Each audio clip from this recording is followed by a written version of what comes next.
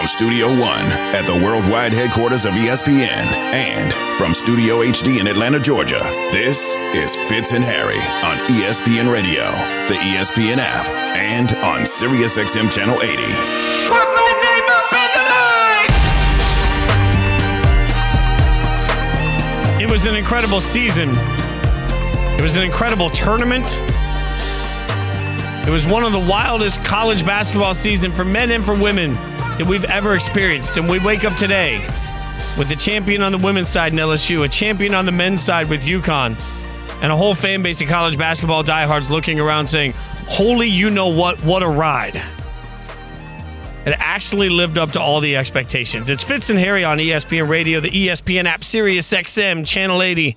Harry Douglas, Jason Fitz, presented by Progressive Insurance. And, Harry, we're going to grow the Wolfpack by one. We're going to get somebody that experienced this ride firsthand this year. Jaime Jaquez, UCLA All-American forward, joining us on the show right now. Jaime, really appreciate it. It was such just a wild college basketball season. How long does it take you after the season is over to sort of compartmentalize all of it and look back on it and reflect on what you accomplished? Oh man, that's a great question. For me, I feel like it happens pretty fast. As soon as the season's over, you kind of ask yourself, well, what do I do now? What's my next step? And for me, I think it's a little different. I've done 4 years here, and it's coming to an end, and it just it takes time to reflect on what I've accomplished and all the memories that I've had with all my friends, and it's just been a great ride overall. What was it like playing for UCLA? You look at all the history and John Wooden and Lou Alcindor and what those guys were able to do, Lucius Allen and Bill Walton. What was it like playing for that university? Oh, it was incredible, man. There's so much history and so much tradition here, and it's hard to describe. You're here in a fraternity of such great basketball history, and as a player here, you just try to live up to that expectation that's been set before you. And it's been a great journey. There's been challenges, but it's been fun. I wouldn't trade it for anything.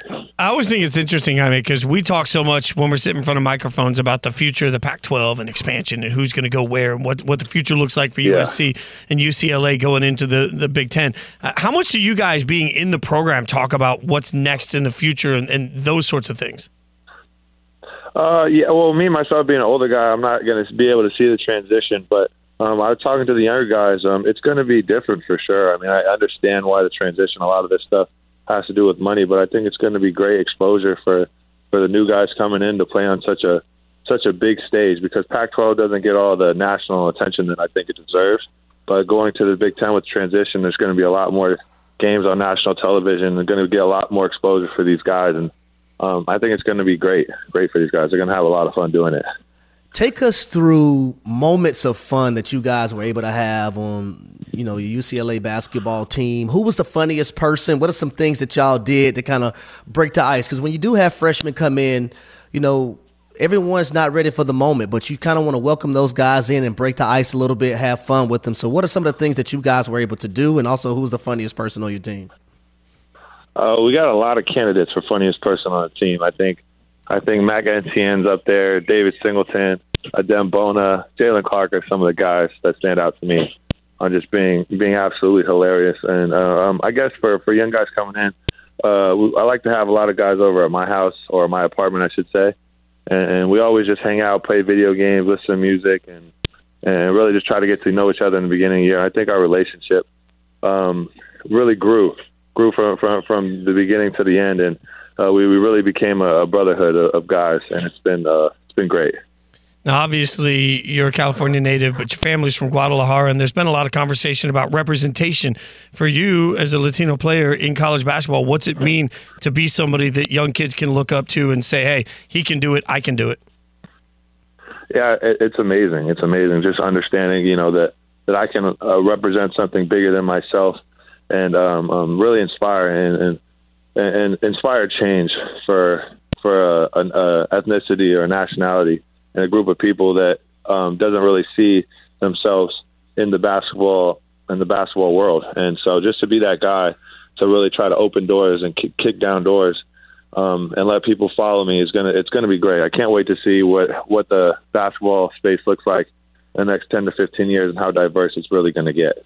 So let's move off the court a little bit. If you look at your career, right, what's the best accomplishment that you've had off the court?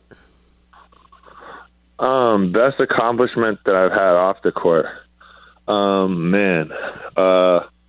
Yeah, I think one of the things that I would say is me and my sister and my family, we got together with the Latino Association here at UCLA, and we're going to create a scholarship fund. And I think that's something that I'm very proud of. We're gonna try to help kids get some scholarship money to be able to come to UCLA, and we're going to help with that. And I think that's something I hold dear to my heart, and it's going to be special. That's incredible. I mean, that's a heck of an accomplishment. Yes, it is. I mean, that's like the amazing thing is it's the platform, right? Like when you think about the platform that UCLA specifically offers, and even in a name, image, likeness world, like I mean, it feels like there's more and more opportunity for guys that come in and become stars at the college level to not just make an impact to people that see them on TV, but make actual real impact in the community. It feels like that's one of the side benefits of where we are in modern college basketball, right? Yeah, of course. I mean, I think it's just it's the growth. We're able to really make a name for ourselves and really have our own following, rather than having to wait to be a professional. We can be able to start now at the college level, and it's really cool. I mean, speaking of that, by the way, Takaya Modern Mexican has joined forces with you and your siblings. The Jaquez Bowl. What's in the Jaquez Bowl? I gotta know. Like, did you get to be part of the planning of what's in the Jaquez Bowl? Oh yeah, I was very diligent in what I picked and very decisive in what ingredients were going to be in the bowl. Me and my sister, we had a fun day. We went down to the restaurant. We were in the kitchen. We were just trying all different ingredients and figuring out what we kind of liked and what we didn't, and how we were going to curate the bowl. And it turned out great. We got a lot of things in there. Chicken tinga is the standout for me. We got rice, beans, lettuce, tortilla chips, salsa. There's a bunch. The list goes on. But you guys definitely got to go try it, guys. It's amazing. I mean, you don't have to tell us twice. You're talking to two guys who are as little as possible and skinny that love to eat on a consistent basis. Yeah, there ain't no doubt. Yeah. When you've got a bowl named after you, like, do you just take all your friends in there constantly to make? Like, because I would. Like, if there was ever a Fitz bowl somewhere, it'd be the required eating every day. Yeah, exactly. We just some of the guys, our dietitian, she's ordering us some bowls tomorrow, so all the guys are going to get to try it. So I'm excited about that. Man, Jaime, congratulations on just the platform that you've had. And again, you can check those out. Takaya Modern Mexican, available for purchase now through April 16th at all locations. I mean, it's really cool to see the way you've used your platform, the way you've used your culture, your heritage, and who you are. And whatever comes next for you, we're rooting for you. I hope it's everything you want, man. Thanks so much for hanging out with us. Well, hold on. Oh, wait, no, sorry. Harry's got more. I didn't know Harry had more. My fault. Because I'm going to petition for you to get a Head and Shoulders deal, man. I love when you have the hair hanging down and flopping everywhere. I think you deserve a commercial, my man. Yeah, thank you, man. You know what? We should talk about that. Someone get me in touch with them, and that would be great. I would love to do a commercial. Jaime's reps are all sitting here like, great, you just created more work for us on the show. Congratulations, brother. Can't wait to see what's coming next for you. Thanks for hanging out with us. Thank you so much. Yeah, you guys have a good one. Appreciate it. That's Jaime Jaquez, UCLA All-American forward. And significant. I know we talked to him a lot about it, but something that a lot of people don't know is that it's been very rare for Latino descendants to make it to the NBA. So if and when he decides to take that plunge, I think he'd be the sixth player to make that accomplishment happen. So all eyes will be on what he decides to do with his future. Fitz and Harry, presented by Progressive Insurance. Your small business keeps you on the go. Progressive Commercial Insurance keeps your policy within reach with their easy-to-use mobile app. Learn more at progressivecommercial.com. All right, coming up, I'm going to tell you one team whose ceiling is the Super Bowl. The Super Bowl. And when I say it, you're going to pull over, you're going to yell at your radio, and you're going to remind me they've never even been to the Super Bowl before. That could change this year. I'll tell you about it next. Fitz and Harry on ESPN Radio. Fitz and Harry, the podcast.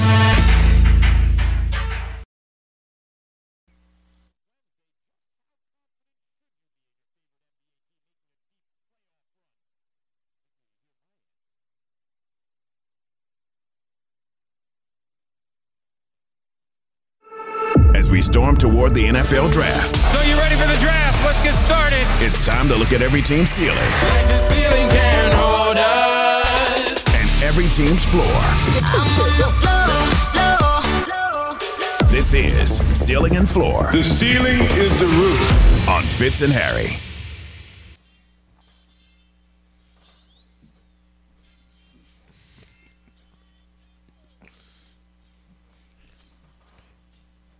It's Fitz and Harry on ESPN Radio, the ESPN app, Sirius XM Channel 80, presented by Progressive Insurance. Harry Douglas, Jason Fitz. Something new we're doing, getting you all the way up to the draft. We're taking a look at multiple teams in the NFL, 2 a day, one from the AFC, one from the NFC, and we will tell you for each of those teams, respectively, what their ceiling and their floor is. What's the best it could be? What's the worst? Harry, are you ready for this? Let's go. Devin, who we got first? The Detroit Lions. Oh, sugar snap peas. I'm ready for this one. You ready for this, Harry? Let's go. All right. Yeah, I'm just going to tell you straight out. I'm just going to take this right here. You know what the ceiling is for the Detroit Lions? You know what the ceiling is for the Detroit Lions? I'm nervous. Getting to the Super Bowl. Ooh. I'm telling you, the Eagles are taking a step back this year. They've gotten rid of like 337 players. Google it. That's pretty accurate. The Cowboys might or might not be better, but, I mean, for all we know, Dak's going to continue to throw reckless interceptions all the time. The Packers stink now. I don't trust the Vikings. The 49ers every single year seem to be using some guy we've never heard of at quarterback. And, I can find a fatal flaw to a bunch of these teams. The Lions had needs on the defensive side of the ball. They've addressed some of them, and I think they'll address more of them in the draft. They're going to make the defensive side of the ball much, much better. Offensively, they were pretty good last year. They were right on the cusp of a playoff team. Now they take the big leap forward. They win their division, which gives them a shot at the Super Bowl. Ooh, for me, I think the ceiling will that. be the NFC Championship game. Oh, okay. That's not that. That's not So that. I'll go there for the ceiling. Just because when I look at the Philadelphia Eagles, and yes, they lost some people, but I think they kept their baseline people intact. You talk about Brandon Graham, Fletcher Cox, Jason Kelsey, James Bradbury, also Darius Slay. Those baseline guys on your team, I think, are very, very valuable. Plus, Jordan Davis, he's going to have to step up. Nakobe Dean, 2 guys that are going to be able to replace 2 people that they lost at those 2 position groups. Also, you look at the draft and what they're going to be able to bring in. When you talk about the Detroit Lions, I think they got better secondary-wise. I want to see what they're going to draft defensive line-wise. I love the addition of Marvin Jones Jr. Coming back to Detroit. Jamison Williams should be healthy this year. Offensive line is intact. Also, their offensive coordinator is still there. So I'm looking forward to this team to win that division and also play some meaningful games in the playoffs. I love how aggressively they went out, too. I mean, Cam Sutton, C.J. Gardner-Johnson, like their secondary is much better than it was, right? And I'm with you. Emmanuel Mosley as well. I think it is going to be genuinely interesting to see what they do in the draft. Now, if we both agree the ceiling is very high, what's the floor? I feel like this is a really talented team, but they're still the Lions. So the floor feels like it's a 7-win team somehow because they're the Lions and they screwed it all up. But on paper, the floor to me is still a wild card contender. Yeah, see, the floor for me is wild card game. That's the floor. That's what I have for this team because the cohesion is there. Fitz, you look at both coordinators still being intact. You look at their head coach. These players believe in what is being preached to them. Plus, you look at all the NFL coaches that played in the National Football League as players. They can relate to these guys and understand what they're going through. Yeah, I think that's a really interesting point by you, too, and the way the staff was built. All right, so that's the floor and the ceiling for the Lions. I still can't believe, of all the weird things I've said today, saying the phrase Lions and Super Bowl in the same sentence feels like that's the thing that's going to get me killed for a very long time. Devin, who do we have next? The New England Patriots. Uh-oh. Okay, you want to go first on this one? Yeah, I think when I look at the ceiling, if miracles are worked, I would say the last spot in the playoffs in the AFC. And that's with miracles working. The floor for the New England Patriots, I think 7-8 wins.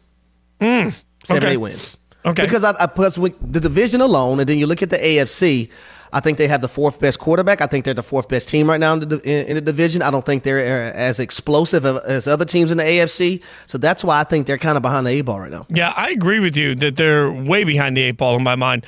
When you start talking about the level of talent, when you start talking about the quarterback play, the only thing that they have a huge advantage in is one big thing to have a huge advantage in, and that's they have a great coach. We all know that, but I don't trust that to be the thing that fixes absolutely everything going on. They're in a division where I don't love their chances, and also through the course of this, they're going to have to play the NFC East, so they're going to have to play the Giants and the Commanders, and they'll play the Cowboys.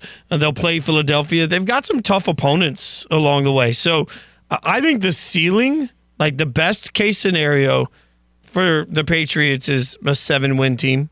They're sort of 7-10 to me. Yeah, I think they're clearly in last place in their division this year. They're 7-10. The floor, 3 or 4 wins. I mean, I think the Patriots are going to get beat repeatedly in their own division, and I know they never have before. People will, Evan can't love yet with the Jets. He still feels like the Jets are going to find a way to lose to the Patriots. I get that. Like, I understand that mentality, but I don't really care about any of that right now. I don't think Mac Jones is a particularly good quarterback, and I don't think that they have particularly good weapons around him. And frankly, I know last year they had a weird year, but I need to see that change. Last year, we talked about it the other day. This was an undisciplined football team last year that didn't play the way we're used to seeing them play. And I know for 25 years, Belichick has been a golden god. I can admit all of that while also saying, cool, but this year's team sucks, so you're going to get beat a lot. But look, you notice I said for my ceiling, it would take a miracle for them to get the last seed as a wild card in the playoffs. And that's because in that miracle would have to be injuries from other teams, from key players.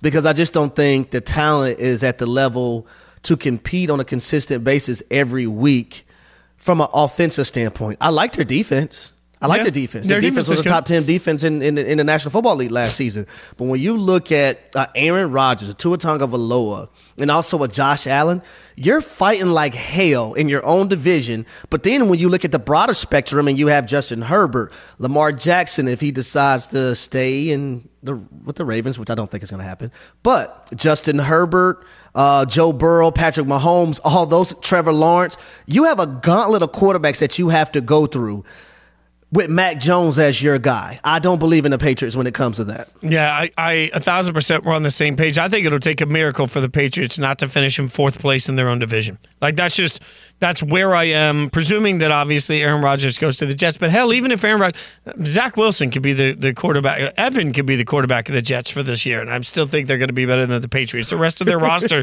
is too stinking good. So I still believe in Buffalo, as you know. I think the Jets are going to be better, and even I'm going to give the benefit of the doubt that Tua can stay healthy. If Tua doesn't stay healthy, they're still better. Even with a backup quarterback, they are still better than the Patriots right now. So the miracle to me would be getting to a winning record. That would be a miracle. I don't see that happening. More realistically, I think the Patriots are a 5 or 6 win football team this year. Oh, man. And Bill Belichick needs to make the playoffs this season, Fitz, because of what has transpired the last 3 years. Yeah. Right? You have one playoff appearance and the other 2 you don't.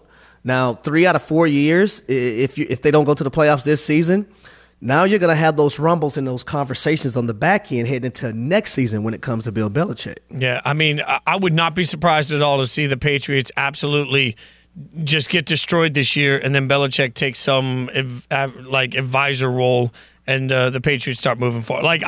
Nothing would surprise me now. Would it surprise you if the Patriots lost this year and they have an opportunity to get Caleb Williams or Drake May next year? Oh, now then Belichick sticks around. Caleb Williams, exactly. Then Belichick sticks around. They'll have to arm wrestle my beloved Raiders though for that topic. But I think Bill has too much pride to let this team get to that level. No, honestly. I totally agree with you. There is a standard to the way they do everything. I don't think he would lose that standard just to lose enough games to get that quarterback. All right, that's a little bit of ceiling and floor. The question is, what's the ceiling and floor for one of the biggest names in the NFL draft? I am shocked to see what McShay has in his newest mock draft. We'll get him to defend it with you next. Fitz and Harry on ESPN Radio. Fitz and Harry, the podcast.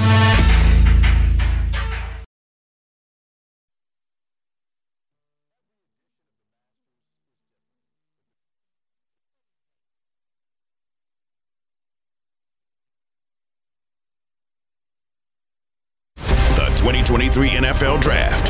So you ready for the draft? Let's get started.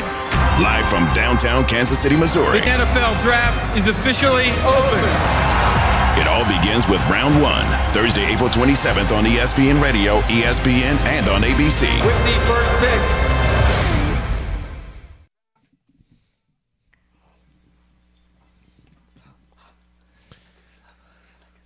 Now, to a fault, I'm not a conspiracy theorist. To a fault, I'm not a person that sits here and tries to stack if this, then that scenarios together. I don't. In most of my life, I'm not somebody that sits here and tries to read between the lines. I'm very analytical and very superficial with that at times. I'm the first to admit it. The fatal flaw for me, though, is mock drafts. When I see a little trend in a mock draft, little trend could mean a big thing.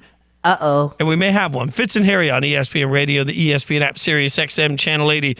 Harry Douglas, Jason Fitz, we're presented by Progressive Insurance. And our buddy Todd McShay answered the bat phone for us yet again. ESPN NFL Draft Analyst. His newest mock is up on ESPN.com.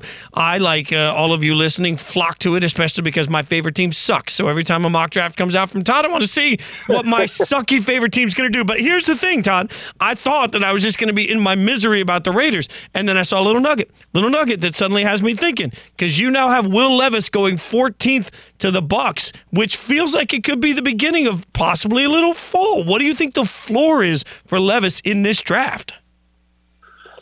I would say the floor is 19. You know, if the Buccaneers don't trade up, that's kind of the range. You remember, listen, I just talked to Chris Mortensen. He still thinks Levis could be a top 5 pick, and he's pretty dialed in with the Colts. So maybe he's the 4th overall pick. Maybe he goes to Seattle at 5. I don't think, if it's not a quarterback named Stroud or Young, I don't think Vegas is going to go quarterback.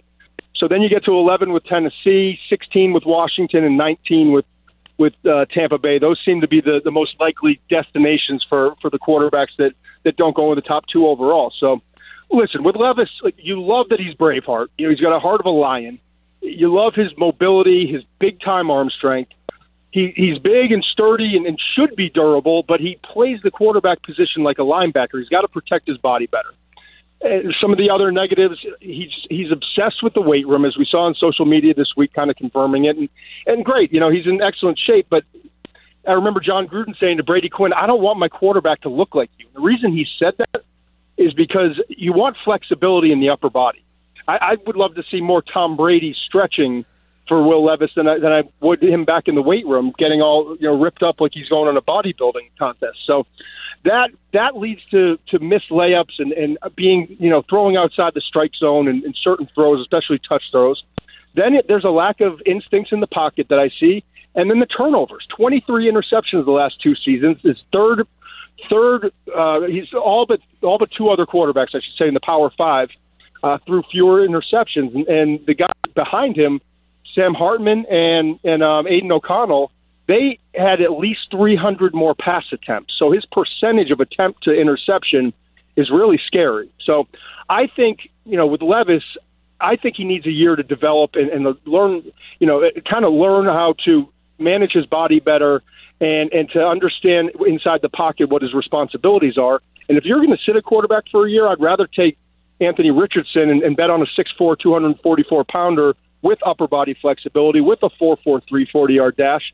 And yes, just 13 starts, but if you're coaching him properly, like Shane Steichen would with the Indianapolis Colts, I think a year from now you could have a player that's really ascending, and maybe 3 years from now you could have a Jalen Hurts type of situation. Now, Todd, you have Hendon Hooker going 23rd to the Vikings in your mock draft. What's the highest that you think he could go, though? I think that's about as high. We've got to find out what's going on with the Lamar Jackson situation. I don't know if we'll have clarity before the draft. But Baltimore picks one spot ahead at 22, and if they're highly confident that Lamar's not coming back, maybe you could see Hendon Hooker is a backup to Tyler Huntley for a year as he still recovers from the ACL injury and surgery that he had in November. But I think that's about as high. And listen, I have a second-round grade on Hooker, but we know with the quarterbacks, they wind up coming off the board a little earlier than the grade typically, facilitates for where they would their grade versus their draft slot. And in Hooker's situation, he's coming off a phenomenal year. Yes, it's a system that's really friendly to quarterbacks. He struggled against 4-man pressures but he was great against the blitz. I mean, you can go back and forth on it.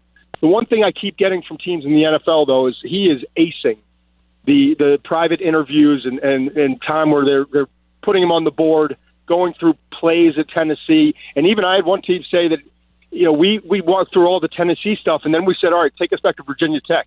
And he, like it was yesterday, he was playing in the system, the verbiage to the checkdowns and everything.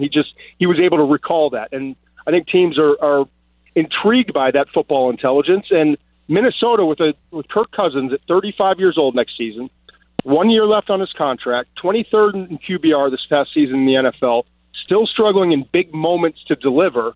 It's time for Minnesota, and they've been working quietly behind the scenes on all these quarterbacks, I'm told. It's time for Minnesota to draft a quarterback that they can be married to for the next 7-10 years. We're talking to Todd McShay, ESPN NFL draft analyst. So let me throw some chaos into this because I was reading some Peter King, and he said, look, there's still a tiny outside chance that maybe the Texans don't want any of these quarterbacks, and they go with the safest defensive prospect. If the Texans don't go quarterback at 2, what does that do for everybody else at that point? Yeah, I talked to Peter the other day as part of that article going through the quarterbacks, and he mentioned the same thing. So, listen, I think it's a stretch. You look at their quarterback situation in Houston, and Nick Caserio, I get it, like, maybe he passes on a quarterback. Maybe he doesn't believe in this year's guys for whatever reason, which would be, he would be the odd man out. And obviously, Will Anderson having, the ties with Nick Saban, and Nick Saban talks more glowingly about Will Anderson than any player I remember talking to him about in the past 20 years of having pre-draft conversations with him. So, I mean, if that happens, Arizona would be bummed that they're not getting Will Anderson, but they'd be thrilled at the haul that they would get for that number 3 pick, because you've got the Colts. All of a sudden, like, everyone's assuming it's Stroud Young or Young Stroud 1-2. And I know that the Colts would be interested in moving to 3. Vegas doesn't want to move up for any quarterback, as I mentioned, outside of Young and Stroud. So if Young's sitting there or Stroud's sitting there, now they're back in the market. Seattle sitting at 5, they would have interest in moving up. Tennessee at 11, Washington 16, 19, Tampa Bay. Like, you would have 5 or 6 different teams looking to put together packages real quickly to try to move up to that number 3 spot with Arizona, and the Cardinals would sit back and just take the best deal. So you got Bijan Robinson slotted to the Detroit Lions. Why do you have him going there? It pained me. I think he's one of the best 5 players in the draft, and just about every personnel person in the league I talk to agrees. He's a running back, so he's going to slide a little bit. But once I got to pick 8, 9, it pained me every time I put in a different player, because I know how talented and how special Bijan can be. From creating, forced missed tackles, to his pass catching ability, to his pass protection. I think he's even more skilled than Saquon Barkley coming out. And Saquon was the number 2 overall pick. So, I had him going 18 to Detroit. It made sense because they lose Williams, their leading rusher from a year ago. He's gone. You've got DeAndre Swift, who can't stay healthy, has 1 year left on his deal. They bring in Montgomery from Chicago, but he's only had 3 100-yard rushing games the last 2 seasons. So, to me, bringing in someone special would make sense. And I put him at 18 Detroit. I think 21 to the Chargers would make sense with Austin Eckler and his frustration with his situation. And then the other wild card to watch out for, and I think this is legitimate, the Dallas Cowboys, sitting at 26, moving up into the teens to go get Bijan. Think about Bijan Robinson in the backfield with Tony Pollard, who's a perfect complement and shouldn't be a bell cow back, but is perfect in that 15 touch per game kind of scenario. And then with Dak Prescott and the ability to catch the ball out of the backfield from Bijan Robinson, and Mike McCarthy always wanting to have that star back.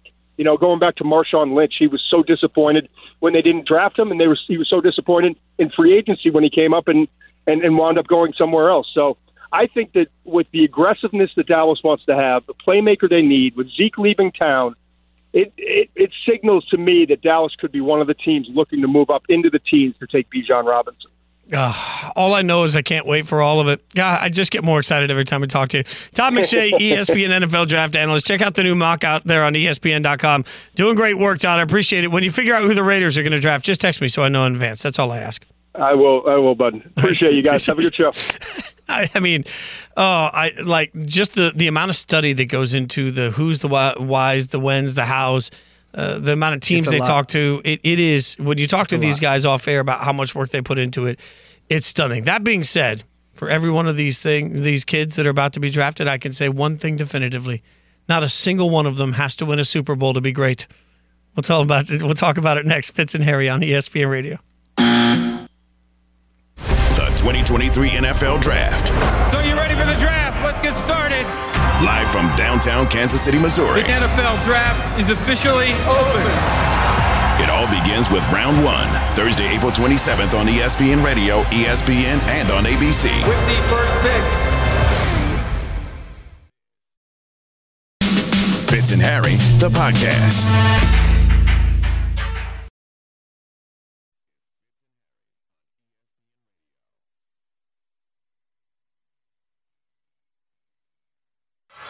One, two, three. Three is a magic number. See, this is the whole thing. Like, you can go out and show individual greatness at what you do, and just because you're in a situation where maybe one of your teammates lets you down, maybe the coach lets you down, maybe somebody's not healthy at the right time, maybe something just goes haywire. Like, there are too many variables in a championship that you simply can't control individually. We as a society get bored talking about the X's and O's, so we make the championship all of the conversation. But then we turn around and we belittle the championships from the 60s and 70s. We turn around and belittle the accomplishments from previous generations because that wasn't what we're seeing right now. So we pick and choose where championships matter, where championships don't. The fact is, if you are individually dominant at what you do, then you are one of the greatest of all time, whether you get a ring from it or not. 3 hours later.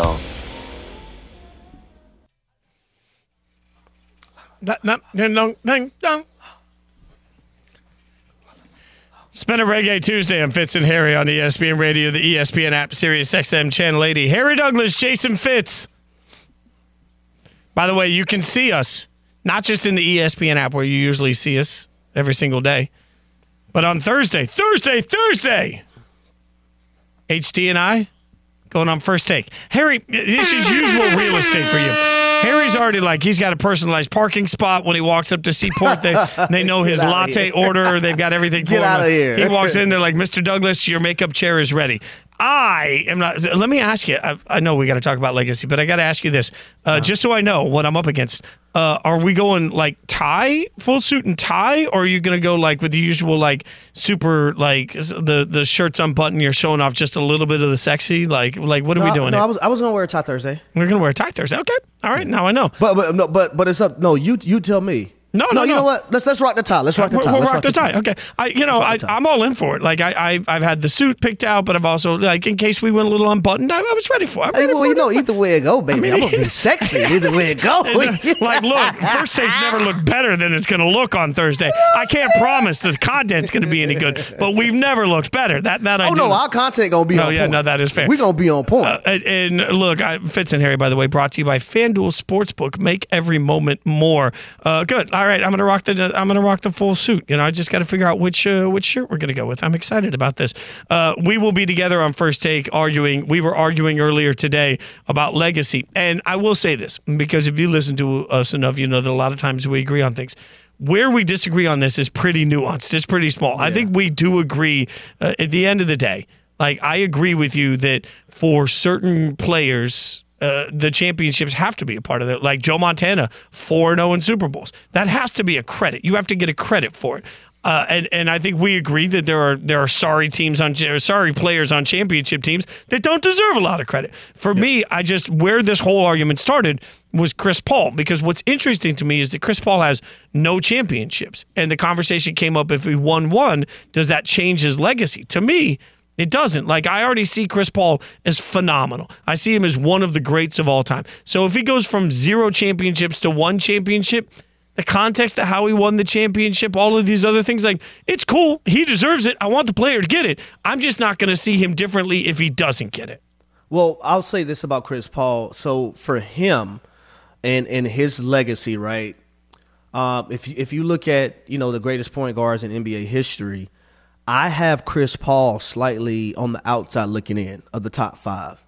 If he's able to get a championship on his resume, then I probably would put him at number 5 on that list. So that's what I think a championship would mean for him, because I don't believe that the Phoenix Suns can win a championship without Chris Paul being solid, though.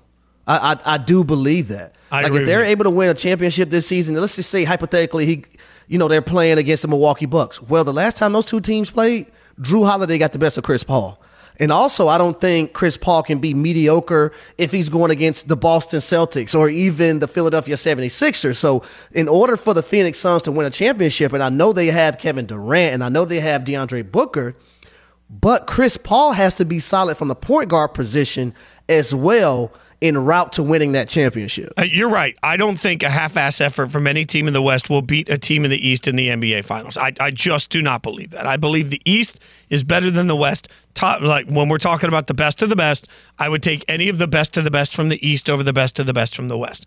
Having said that, I think my hard part, even for the legacy conversation for Chris Paul, is that, okay, he wins one. Well, using just an arbitrary example, but Magic Johnson is ahead of him on the list. Magic Johnson has how many championships? Like, when you go up and down the list of the greatest point guards of all time, they all have just a boatload of championships. So if they all have more championships. Magic, you got Oscar Robertson, you got Isaiah Thomas. Who am I missing, y'all? Steph Curry. All have more championships. Jerry West, I mean, I don't know. How do he would have to leapfrog Jerry to me, though. I mean, like, I don't know how we're supposed to. This is, again. Stockton doesn't have any championships. This is part of my overwhelming difficulty sometimes with these conversations. Like, Jerry West played so differently in such a different era with such a different style. I don't even know how to compartmentalize that against what we see now. And so did Oscar Robertson. Right. And I think that's a difficult part of the conversation for both. But Oscar Robertson was dominant with his, though. I mean, he was dominant in that position. It was just such a. Oscar won what, 3? I think Oscar. How many championships did Oscar Robertson win? Well, we'll look it up. The one thing I would say here is, like, this is why sometimes the top 5 conversation. This is why I'm the first to admit sometimes, my legacy. Oh, they're holding up one. He won one, and I thought he won more than one. I thought he won more than one. Well, then we can put him up. Chris Paul goes there in the list. Then I mean, I don't know. This gets really difficult, and it's why I put everything on shelves like liquor, not just because I drink too much, but also because, like, sometimes it's easier just to say, hey, this shelf can have a bunch of top shelf. Like, I say this, Chris Paul is a top shelf career point guard, whether he's top 5 or not. You know what I mean? Like, oversimplification, though, Harry. I'm the first to admit it. Now that we've kumbaya'd, all the gloves will come off, though, and I will. I'm going to beat you down and embarrass you on Thursday. That's my goal, is to beat you down and get the hell out of here. Yeah, the funniest thing is that everybody that listens to the show will think we're fighting, and then they'll just realize afterwards that all we're going to do is have a Pepsi and Sprite and smile about it. Candy and Carlin coming up next. They never fight. Thanks for hanging out with us. You've been listening to the Fitz and Harry podcast. You can listen to the guys live weekdays from noon to 3 Eastern on ESPN Radio, and you can watch on the ESPN app.